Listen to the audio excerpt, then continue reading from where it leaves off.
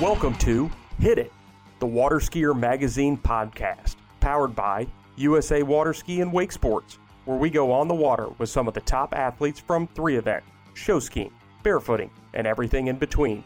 This episode is brought to you by Visit Central Florida, the water ski capital of the world. I'm your host, Tyler Boyd.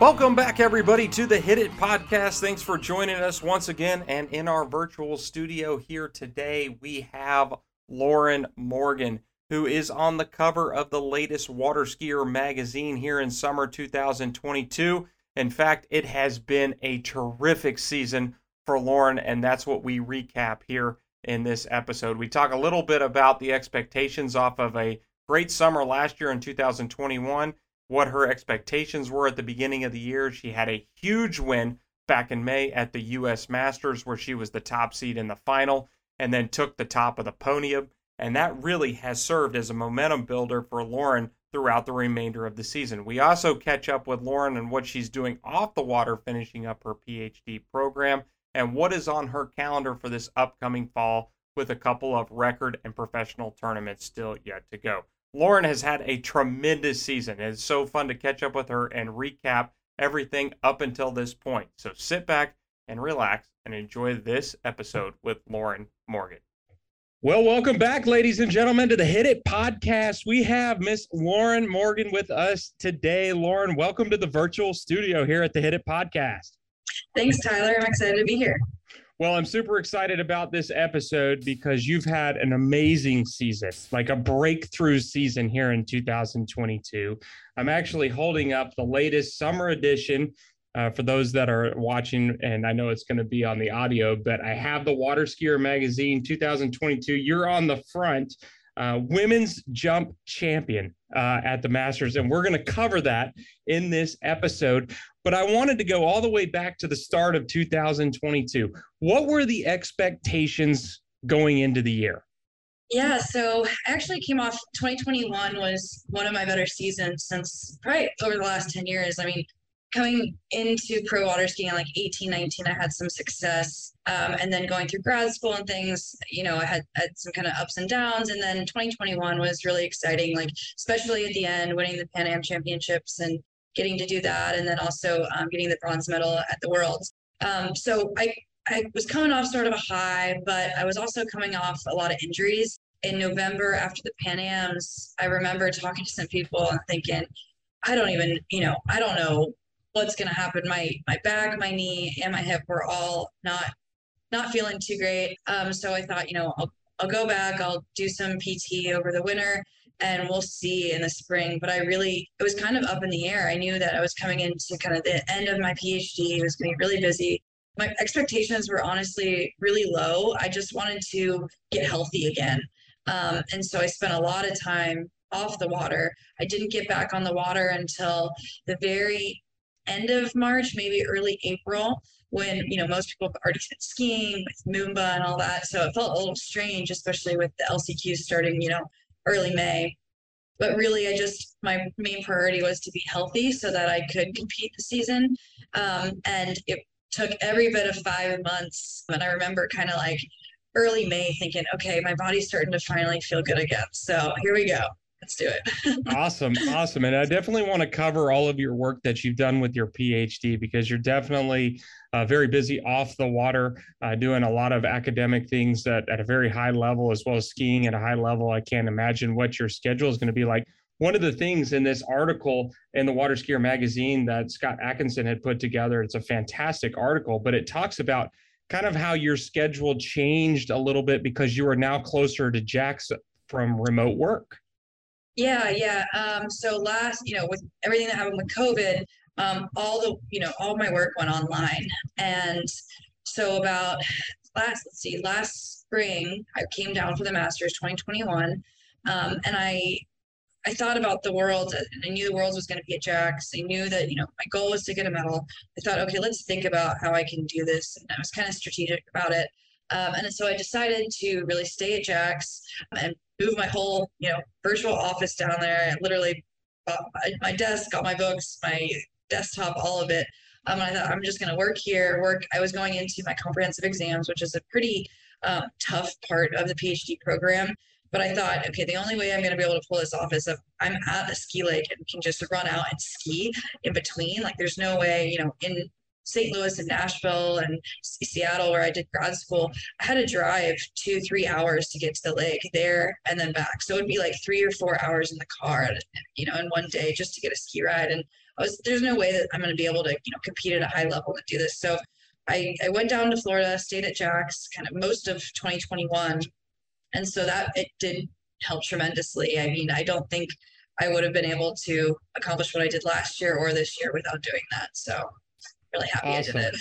No, that definitely makes sense. It's amazing how many components off the water have to come into place to get yourself ready for that high of competition that you're going to face at the Masters. So let's talk about the Masters 2022. Obviously, a lot of build up into that tournament every year. People wait for that tournament every year. Most prestigious site out there, so iconic. I've had the ability to announce for you since you've been a junior at the Masters. And so I've seen you ski there throughout pretty much your career. And then you have a really good preliminary round. Tell us about the preliminary round. Yeah, the preliminary round, I think I was second to last. Hannah was last. I went out and I think my first or second jump, I went about 170. So I knew I would be at least second seed going into the final, but I really wanted to be top seed. In 2021, I accidentally became top seed, and I don't think I was really ready for it, but I know that's why I also didn't win last year. And so this year I thought, okay, I want to be top seed. So I took all 3 jumps, really tried to do everything I could to get in that top seed position. And then I just kind of had to wait and see what Hannah would do. And I ended up getting that top seeded position. So I was really excited. That's interesting. I didn't think about that on 2021 because the 2 people who took the title this year, yourself and Joel Poland, were both top seeds coming into the finals in 2021. Didn't come out with the victory, but this year you guys did. So that's kind of cool. That's very cool. So at the Masters, and for those who haven't been there, you never know which way the jump is going to be facing, right? Because the wind could shift. And if the wind shifts favorably one way, we switch the ramp.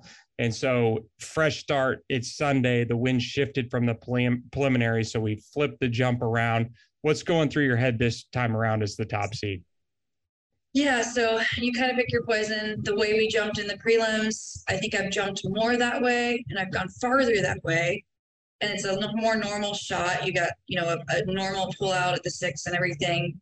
But it's a little bit more bumpy. And then the other way, there's not as many rollers, but you have that tough setup. So in the prelim, I had checked the wind and I kind of knew that, prelims and finals would be different. I kind of already had that in the back of my mind. So I thought after the prelims, I thought, okay, let's take this out of your head, start over. And I mean, that's how everyone kind of has to approach it. But going into the finals, I had Brittany right before me. She went 160. I knew that, how I've jumped that distance so many times in my life. I knew that, you can obviously do this quite manageably, but don't make it harder than it is, because that can happen really quick. And for some reason, the scores were a little bit lower this year. So I had that a little bit, just based off the prelims. But I had that in the back of my mind a little bit. And I thought, okay, let's take a cut. Let's not take a cut to go 160. Let's take a cut to go 170, because the minute you do that, then you slip out and it's over. Then now you're jump 2, jump 3, the pressure builds. So I looked at Chris, my coach, and I said, let's just do it on jump 1. Brian came down. He said, just jump, don't do anything, just go jump like you had originally planned. My original plan was to, I had expected that I would have to jump 170 to 175 to win. So that was my plan. So I just stuck with it. That's incredible. And one of the things when I hear you talk about that is there's so much buildup to any competition. And then, probably when I announce these events, I said, well, the good thing about jump is you get 3 jumps and you get 3 cracks at the ramp. It's not like slalom, you get 1 go. But what I think I fail to say to the spectators sometimes is how fast everything happens. Like you said, like you have to take advantage of jump 1 because you're literally out there sometimes under 5 minutes. I mean, and your mind is spinning a mile a minute. So to go out there and take advantage on jump one. And I had also been reading about, I mean, and you've been in the sport for such a long time, all of the greats out there, the Freddie Krugers, the Ryan Dodd, the Dina Brush Mapples, the one and done is if you can do that at Masters, it's like you've arrived. Yeah. I remember talking to Ryan about it.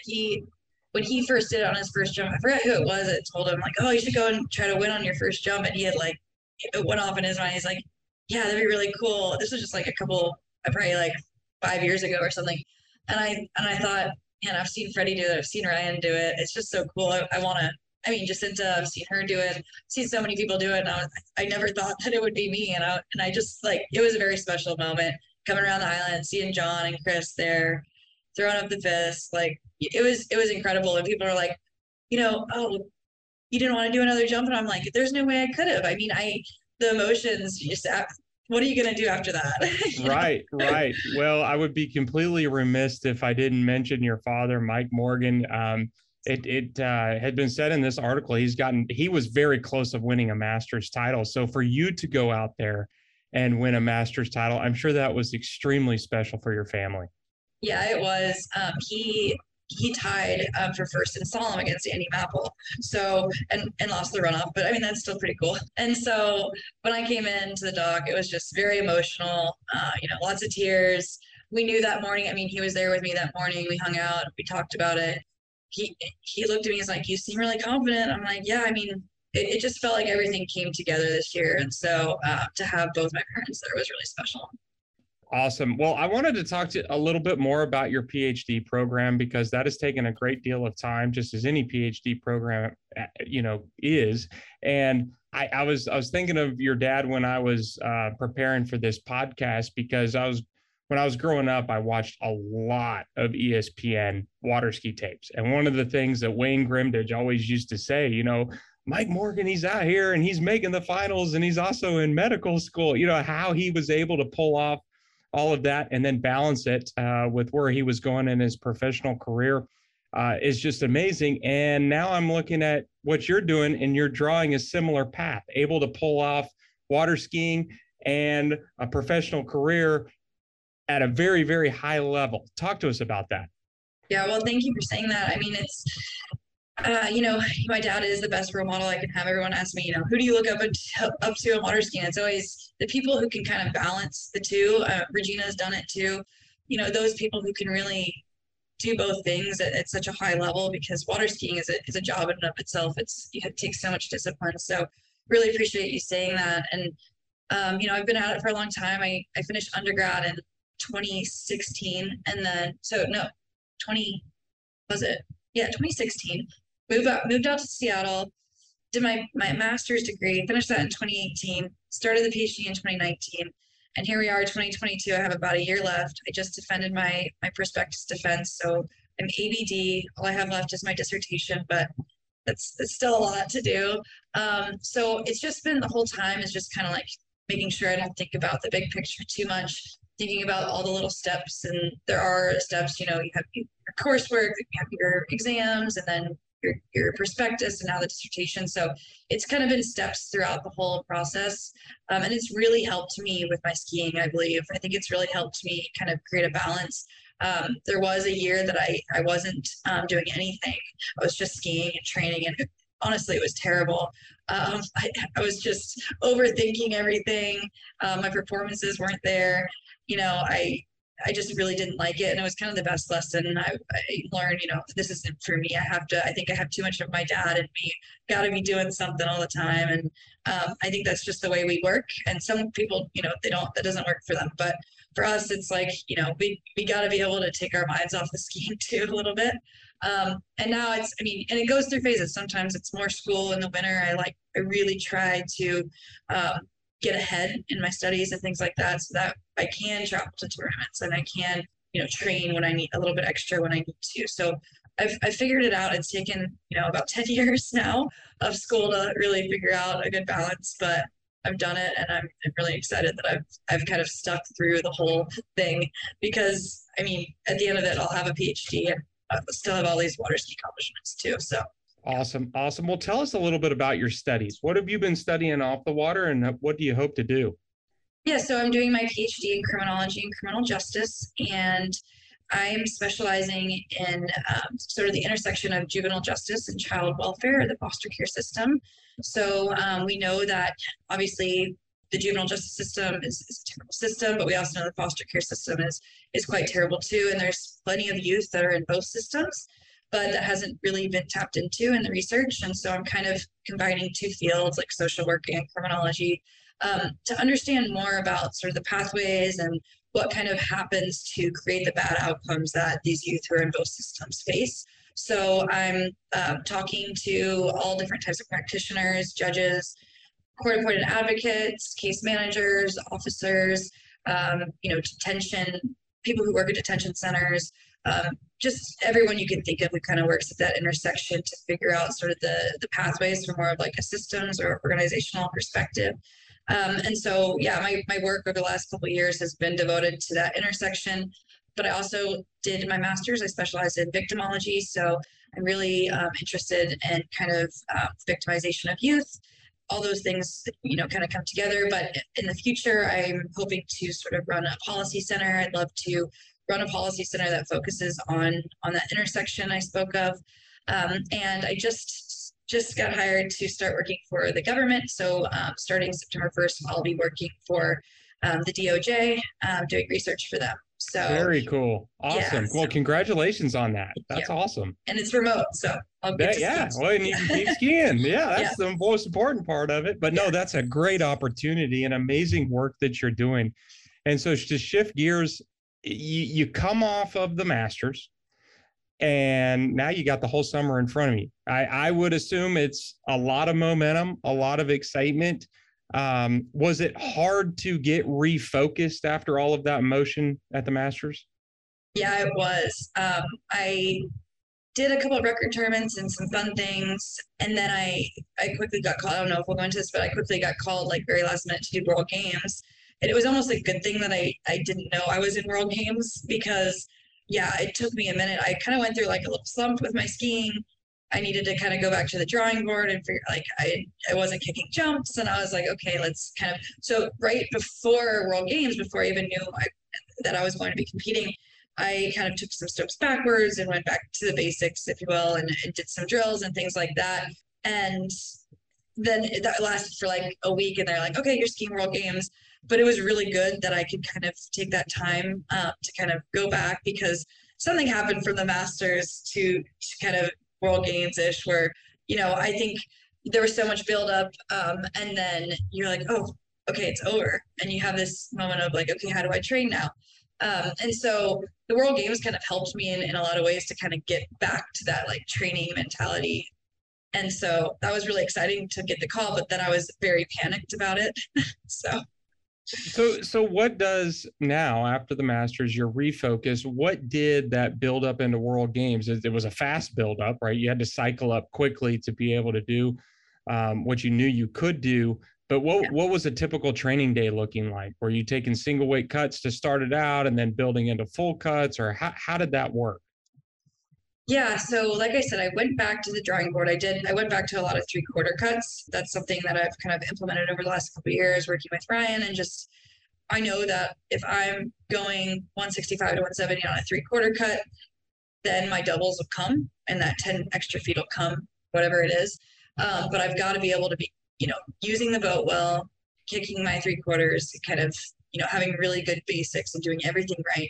So I did that. I just did that. I went back, did that, those 3/4 cuts, also a lot of riding my skis, and just kind of like, kind of like a mini preseason, like drawn out into like 1 week. Like if you're thinking about preseason being 2 months, this was like a week of preseason. And I do this a lot. I've gotten really used to breaks because of my work. Like I can't always just ski. I have to, go to conferences or things like that. So I've gotten really used to kind of taking breaks and then having a really good routine of like getting back into jumping. I'll typically ride my skis a couple sets, do some 3/4, and then build my way back into doubles. I don't there's no way I would ever just go out and do a straight up double.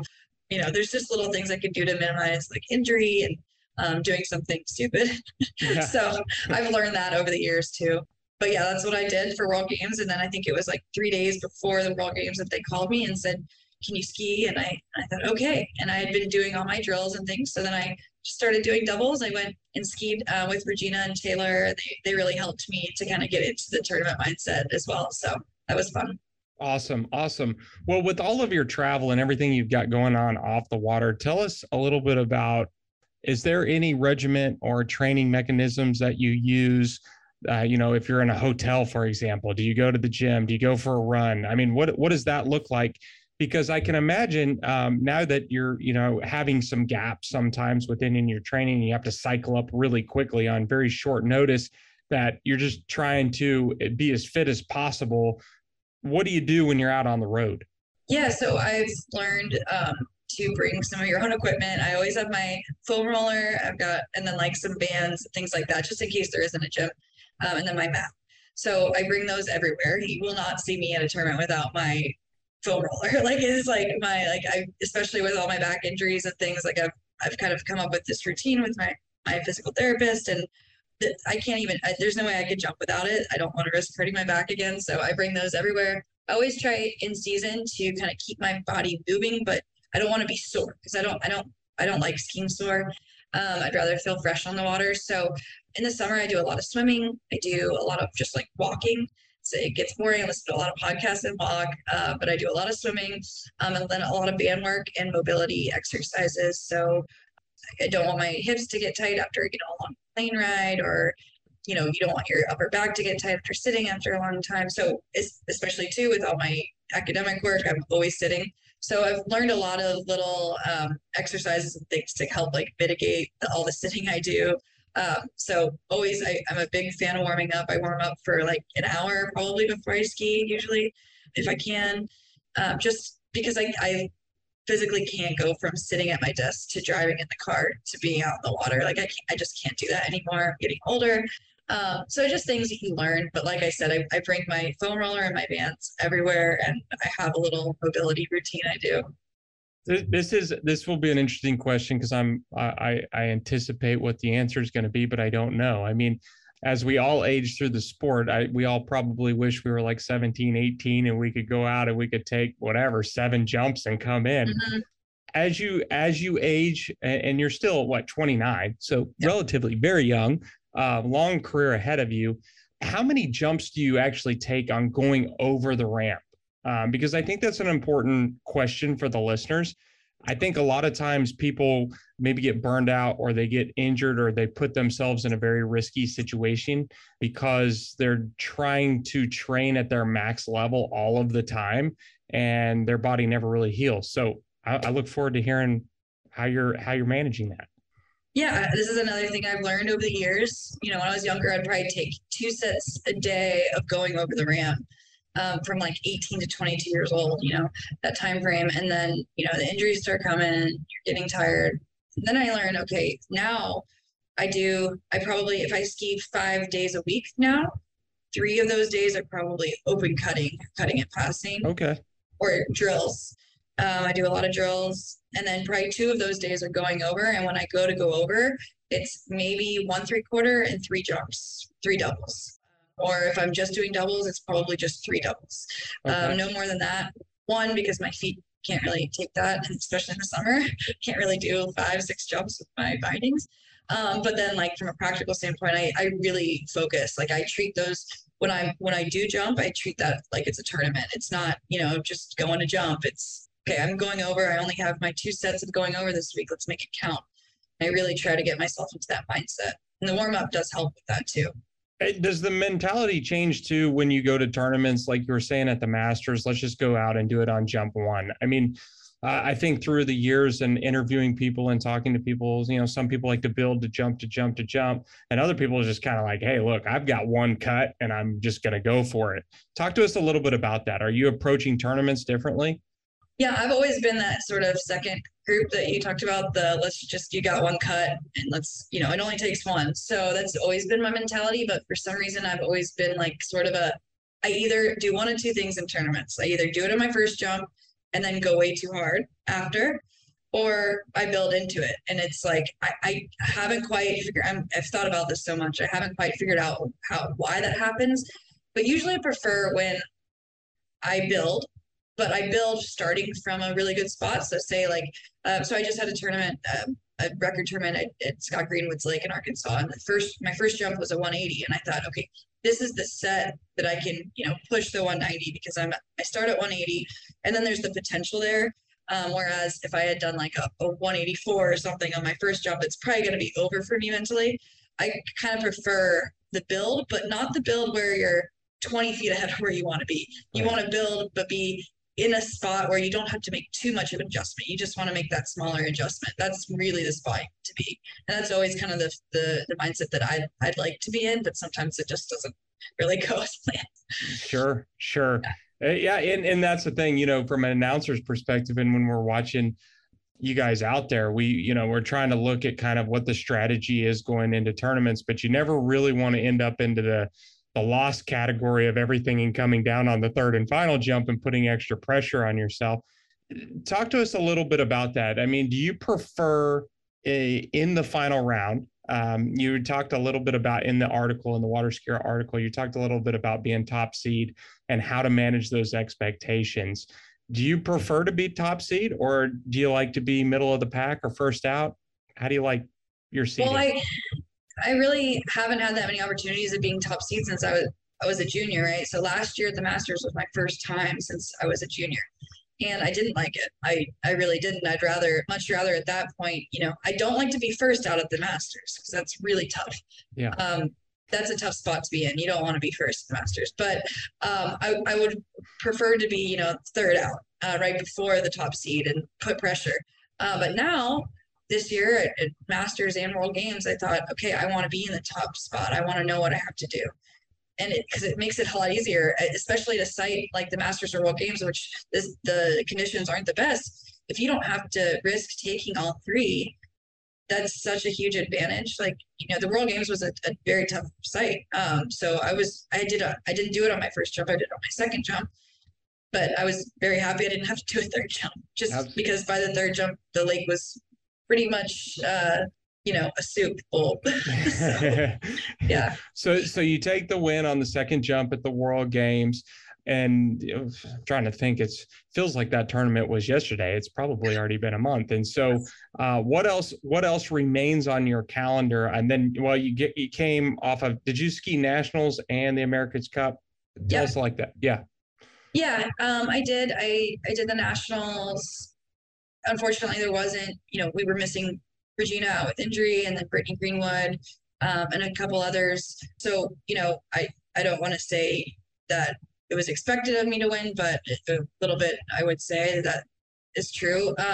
So it was more like, the day I took that as sort of a practice round. I won my 10th national title, and then the America's Cup at night was really fun. I really I just set a goal of trying to get a night PB at night. Unfortunately, I didn't, but I had a great time, and I ended up winning America's Cup for the second time. So that was fun. It was really fun. I love jumping at night. So. Very cool. And you mentioned Scott Greenwood's Lake earlier in the podcast, and I wanted to bring that back up because Brittany Greenwood, you guys have been competing since you're juniors forever. And so to compete all summer against Brittany, what does that mean to you guys? Yeah, it means a lot, especially so at Masters, she was second seed. So it was just her and I on the dock getting ready to go out. And I think it was my dad, and he was like, man, this is just like junior Masters, And we even go way further back than that, like girls too. I was the first one to break the girls record. Then she broke it right after. And we go way back. It's so cool. They have an amazing site up in Arkansas. If you haven't been there, it's a great place to ski. That was actually my first time up there in like 10 years. So, I was like, oh, I got to go up there and try jumping there. And it was fun. I got a couple jumps in the 180s. She was right up at like 178 or something. So wow. We've been really like neck and neck. And then last summer, we both jumped 180 for the first time at the same tournament together. So that was pretty cool. Very, very cool. Very, very cool.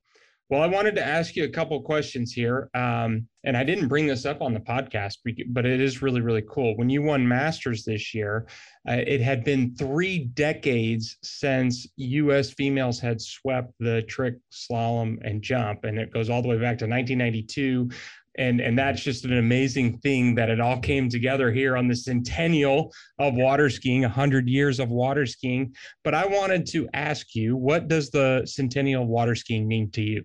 Yeah, I'll comment too on the Masters thing. I mean, that was so cool. We were so excited that night after just celebrating because someone had brought that up, that it had been a really long time since three American women had won, and it was really cool. We kind of felt, like we can show the world that the U.S. women are here. We really like that. But anyway, back to the Centennial water skiing, practically, like when I heard that it was the Centennial water skiing, I was like, okay, great. Now I have an answer. But people ask me how long water skiing has been around. I just had no idea. So on a practical standpoint, good to know. But personally, it's really cool because I'm a third generation, Morgan water skier. So my grandfather skied in the 60s, 70s. My dad, 80s, 90s, and then here I am, like, two, 2000s, 2010s. And so if you think about that, Morgans have been in the sport 60 out of the 100 years. So that is just really cool. And I know that means a lot to my grandfather and my grandma, who do a lot for the sport and are still really active in it. And so, yeah, and then I actually have a grandfather on my mom's side who still skis. So there's three generations on that side too. So 60 years of skiing out of the 100 is pretty cool when you think about it. Oh, very cool. I mean, when Yeah. you take a look at the history of 60 years, you're talking about that generation getting out there with wood skis, building their own skis, finding, even building their own boats and trying to figure everything out. And then leading up to your dad competing in the 80s and the 90s. I mean, you're on a fiberglass ski. Some of those drivers obviously were better than others back then at throttle driving, and then you're into a totally new generation. So the sport looks, in some regards, the foundation is there from what it was 60 years ago, but dramatically different as far as the technology. Oh yeah, yeah. I was thinking, my dad and I talk about the jump skis all the time because he started jumping again, for seniors and things, and now he's got the longer skis, and Is he it's like, back man, jumping again? not this year, but he jumped at the last Senior Worlds. And so, Wow. and that had been his first time in like 10, 15 years. And he's like, man, I wish we had these skis back in the day, And so it's, yeah, we joke about it, but a lot has changed, but a lot is still the same. What is your favorite water skiing memory? Yeah, I was thinking about this. There's so many, and I'm gonna pick one because that was a question, but I mean, there's just so many. But I think my favorite memory was in 2011 at the Collegiate Nationals. That was my freshman year, and I won jump, but I also broke the collegiate record, and it was really special for several reasons. One, just collegiate water skiing is amazing, and being part of that kind of a group atmosphere, which we don't get all the time with skiing being an individual sport, was amazing. I was the last skier of the day. My team's all there. Tony was doing a webcast, so it's still on YouTube. I can go back and watch it, which is pretty cool because it was 10 years ago. I feel old. But anyway, yeah, it was such a cool memory because Roger Scalco was there, our coach, who passed away a few years ago. I'll never forget that training up to that, we talked about how much I wanted the record. He was there for every step of the way. Another cool thing is that Zach Warden broke the collegiate record the next day. Scott Greenwood was driving both of us. Alex Laurentano, it was her record. She was there to congratulate me, and I've kind of always looked up to her. There's just so many special things about it. And so I think that was it, that 2011 Nationals, Collegiate Nationals. That is so cool. After all of the memories, I mean, even Masters, it goes back to Collegiate Nationals. And I will tell you, of all of the things, I'm right there with you, that I've done in the sport of water skiing, Collegiate Nationals is so special. And in fact, that's probably going to be the topic of one of our upcoming podcasts, because we are moving into the fall, which means you get water skiing and football in the same season. And I know you're a Buccaneers fan. So talk to us a little bit about collegiate water skiing, though, because I think, at least for me, it was like what I had been waiting for my entire life after being a junior. It was like, oh, this is it. When I got to collegiate water skiing, and I believe you were at Florida Southern, right? You were at Florida Southern. Tell us just about the experience, because you get, folks like you that are skiing on a professional level on different weekends and then come back and jumping 5 foot. And then you've got people who may have seen the table at a college and says, yeah, that looks pretty fun. And they show up and they end up at nationals. So it's a vastly diverse group of skiers. But man, I tell you, one of the most fun, energetic things you can do. Yeah, you said that really well. I think it was such an exciting time for me personally because Girls That Fly was really going. We had pro events every weekend, sprinkled in with collegiate nationals and collegiate tournaments, collegiate regionals. I mean, I was just every weekend there's a tournament. What's nice about water skiing is we're not NCAA, so you can do professional water skiing at the same time. But yeah, the going back and forth with the ramp heights and stuff wasn't always the most fun. Going down was easy. Going back to like 5.5, 33 was never fun at the beginning, but you get used to it, and it's just I would do it all over again. Collegiate water skiing is the most fun thing ever. I think one year my last year was 2015. And Florida Southern, this was the year after Roger had passed. Curtis came in and we actually ended up getting second, but we were really in the running for first that year. And that was just like the coolest thing. I mean, we really wanted the first for Roger because he would have loved that. But I mean, we had such a tight knit group, especially after he passed, that I mean, to this day, they're all my family. Now they're all, getting married, having kids and things, and I'm there for all of it. I mean, it really created a family, and those are some memories I'll never forget. Awesome. It's so fun for me to do these podcasts because it always circles back to water skiing is an extension of your family. And so, we land there once again.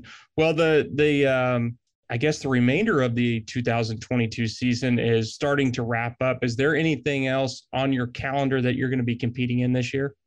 Yeah, so I leave Thursday for the California Pro-Am. They added jump this year, which is really exciting. Yeah. And then after that, we've got Mastercraft Pro. And then I think there's the King of Darkness at the end around Halloween. So there's a couple events, and then I want to do some record events and try to get some big jumps. So we'll see. That U.S. record is Alex's. It's 188. So that's a huge goal of mine. And so, just trying to give myself opportunities. I don't know, you always think you have a lot of opportunities, but then you're like, okay, maybe not when you're jumping well, So it's hard to. I'm going to do a lot of tournaments this fall and just have fun with it. And yeah, I'm excited. It seems like we have like part 2 of the season starting. So. Well, we're going to definitely be cheering for you. And I'm sure, even the goals and the expectations that you get to set after the end of this year going into 2023, I mean, sky's the limit. Obviously a tremendous season this year. I wanted to give you the opportunity to just give a handoff for people of where they could find you or, social media or what you're doing even outside of water skiing. Yeah. So I'm on Twitter. It's Lauren Morgan Ski, and I talk a lot about my academics there. That's I use mostly for that. And then I'm also on Instagram. It's lauren.a.morgan. And I try to keep up with all the tournaments and post about all that.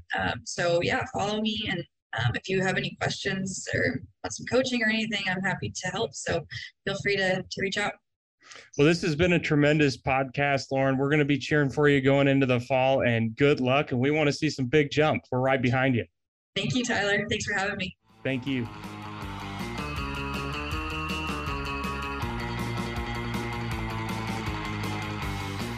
Thanks for listening, and come back and catch future episodes as we chat with water ski legends and current stars from each of the sports disciplines as we celebrate 100 years of water skiing. Thanks again to our sponsor, Visit Central Florida, and don't forget to subscribe, rate, and review this podcast. We'll see you next time.